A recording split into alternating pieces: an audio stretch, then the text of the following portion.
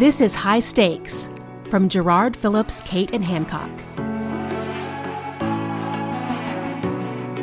Welcome to High Stakes. I'm David Schifrin. We recently hosted Aaron Clifford, the Senior VP of Marketing at Binary Fountain, at the barn for a conversation about reputation management during one of our firm Lunch and Learn sessions. While unfortunately we can't offer you any of the barbecue we had, we can give you some of Aaron's key insights. After his talk, he sat down with our own VP of Digital Strategy, Reed Smith, to chat about digital hygiene for providers, owning versus renting space online, like your website versus your social media accounts, for example, the evolution of ratings and reviews, and also the surprising role online reputation can have in mergers and acquisitions. Be sure to subscribe to the High Stakes podcast on your favorite podcast platform, and you can always check out what's new at gerardinc.com. That's JARRARDINC.com.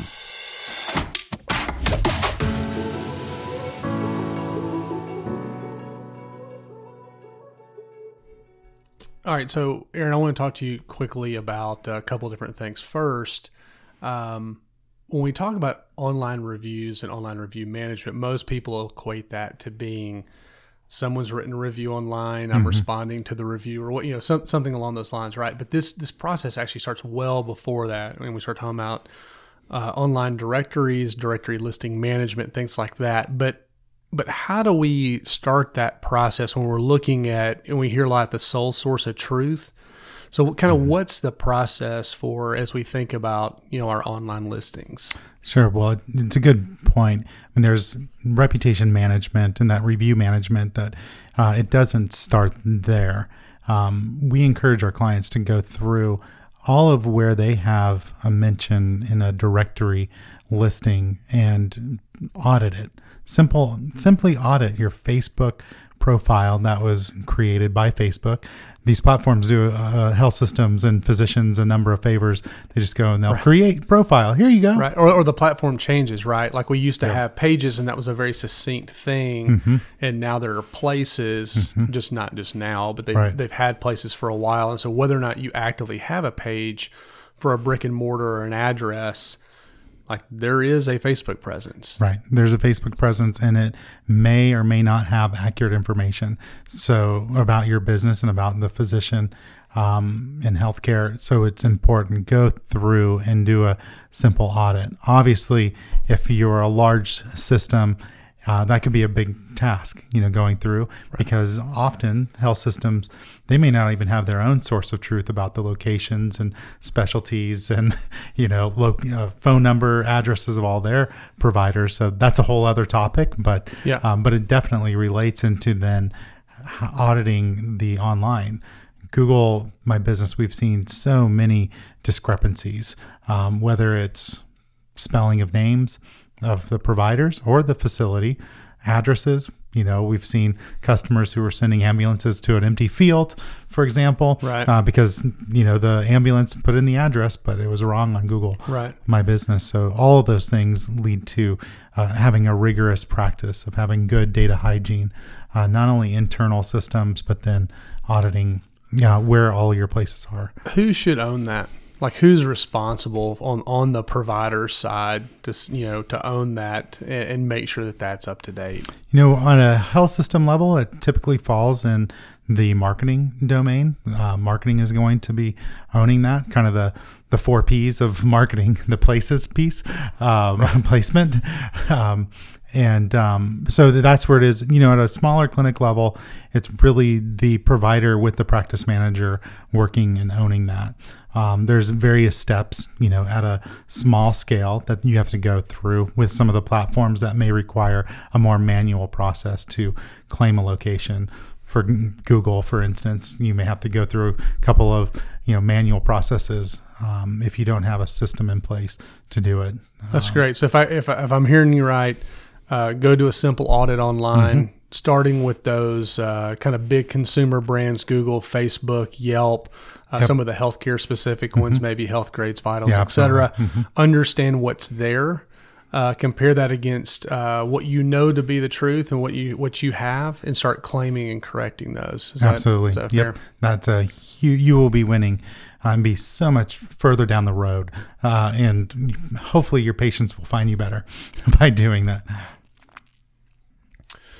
All right. So a lot of times when we're looking at our presence online, we start thinking about properties we own, properties we're just kind of renting space on, if you will. Predominantly, when we think about those owned platforms, it's our website, our corporate kind of, main website, or maybe it's the hospital website, or even a practice level website. Blogs, we own our blog typically, unless you're writing on a platform like Medium or something, I guess.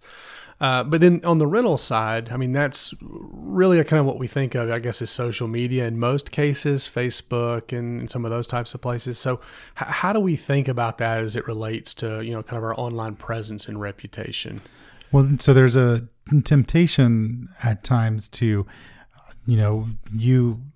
health systems are really focused at times of just managing these third parties, because there are the reviews, some solicited, some unsolicited out there. And a lot of attention is paid attention to, well, how do we look on these platforms?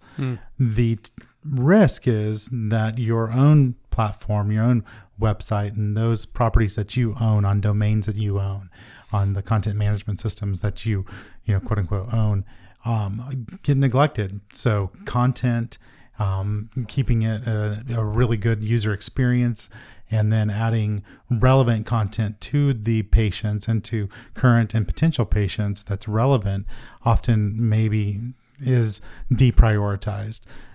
What I am encouraging health systems to do is prioritize that higher, invest in the land and into the quote unquote property that you own, on the land that you own, not neglecting these third parties. That's part of it. There's a real tension there.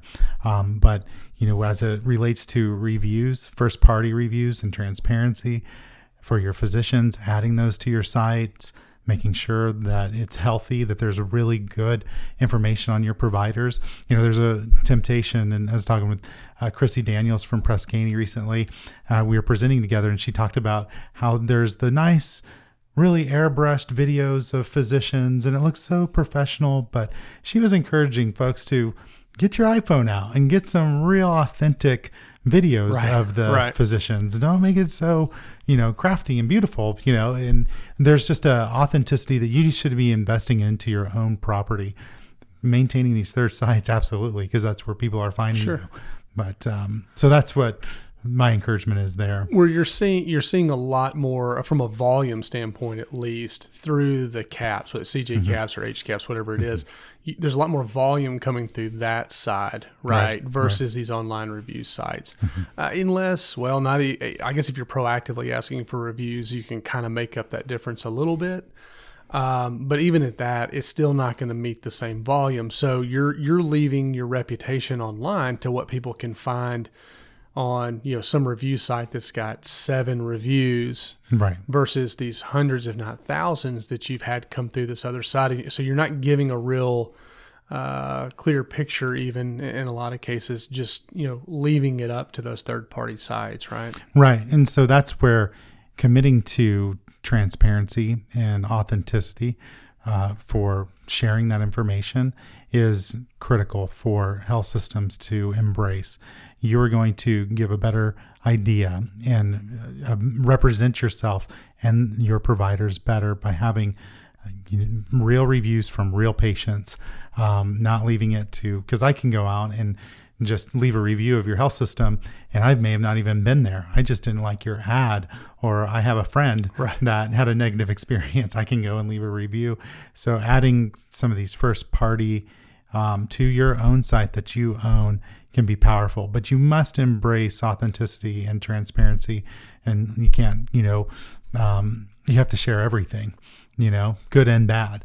And so that's a challenge and a cultural challenge that some health systems have trouble with because of their providers maybe being uncomfortable for obvious reasons and for understandable reasons. But we're seeing a lot are benefiting from, embracing transparency and just being authentic and investing in their own properties. So online reviews have been around for some time, right?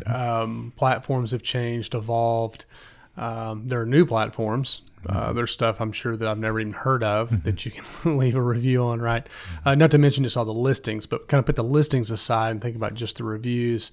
How have we seen that evolve? I know here recently, maybe not all that recent, within the last year or so, Facebook kind of evolved their ratings and reviews, right, with the would you recommend or not and some of that kind of stuff. And so are we continuing to see the platforms themselves evolve the way they treat these reviews? Yeah, definitely. So we saw with Google, for instance, you could just leave a review and it was in a date sort of format. So you can, it was the newest one was at the top, and then you can go, and if there were a number of reviews, you can page over to see the oldest one, sure, on however many pages back it was within just the Google My Places. But then starting to add features like this was helpful, the thumbs up on it, the length of the review starting to get a little bit more juice in terms of where Google placed that as default from a listing standpoint of those reviews. You can have the newest one may not even be on the first page where you see the Google review. So some of those evolutions are happening. The platforms want to give you the most relevant information that will help the consumer make a choice in the shortest amount of time. So definitely have seen that evolved. But I think too, there's some platforms, a new one being CareDash, for example, that are looking to get verified patient reviews on the platform. So it's, in the patients like me, quote unquote, that, they're offering another sort of value prop to folks who are looking and doing research on a provider. You have U.S. News and World Report adding a patient experience factor to their profiles. So we're seeing a lot of different movement and growth in this space. The traditional ones, a lot of them are what platforms get used are impacted on Google's algorithms changes. We'll see ones rise and fall and the volume to those based on what Google decides to do, since Google is the behemoth. Yeah, well, and that's where everybody's going. Right. That's kind of the point of entry in a lot of cases, right? And so, with all these platforms and that are available to us, how you prioritize and spend time as the owner, the brand, if you will, that's an interesting discussion, right? I mean, we've had discussions about this before. You take something like Yelp in Austin, Texas is very prevalent. In West Texas, it's not. In the state of Florida, it is. In the state of Mississippi, it's not, right? So I think a lot of this is, as marketers or as owners or protector of the brand, is going out and figuring out our consumers, where are they spending time, right? Yeah, absolutely.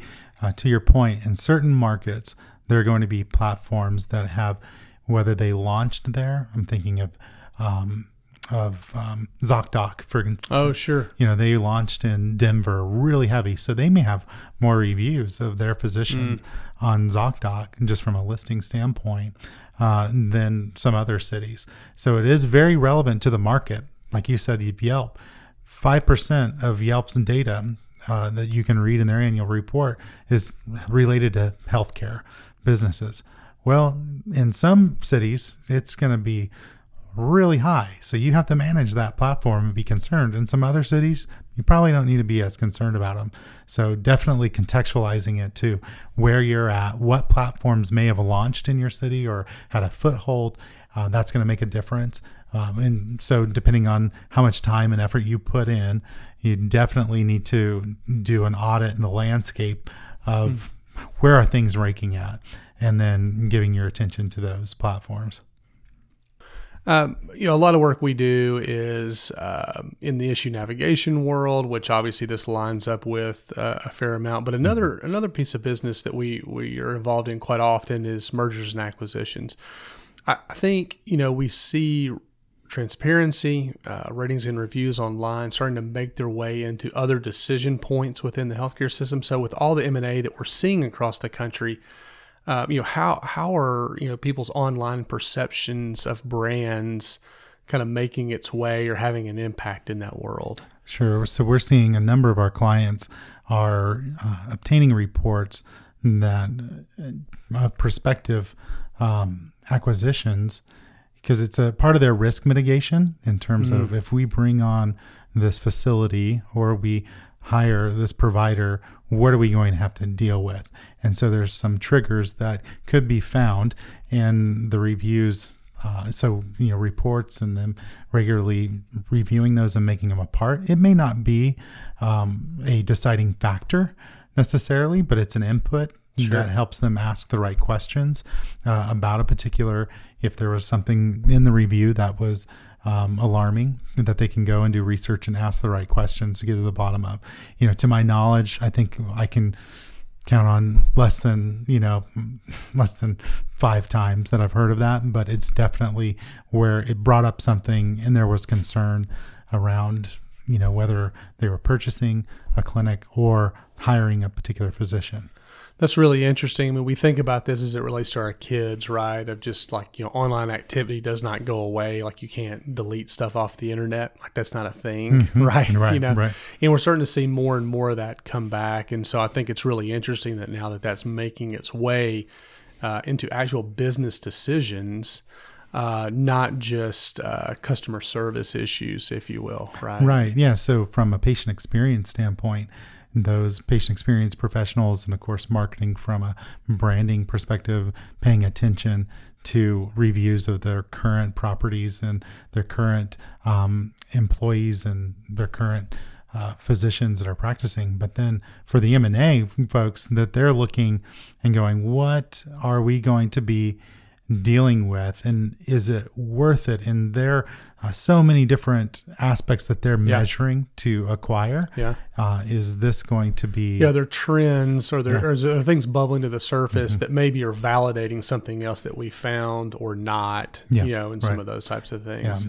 So the same thing. They're looking at obviously patient satisfaction scores and where they're at, quality scores if it's a large facility, all those things. But this viewpoint, that are sometimes the patients themselves that are leaving reviews, but then also sometimes the caregivers of those patients, the family members, and what occurred. Some of those are becoming, this is something for us to consider. And so it is, we're seeing, not only in marketing, patient experience, looking at the reviews, but this M&A portion of the companies and even outside groups, even private and P&E groups, private equity, they're looking at some of this information as well. Cool. Does that help? Is that good? That's it, man.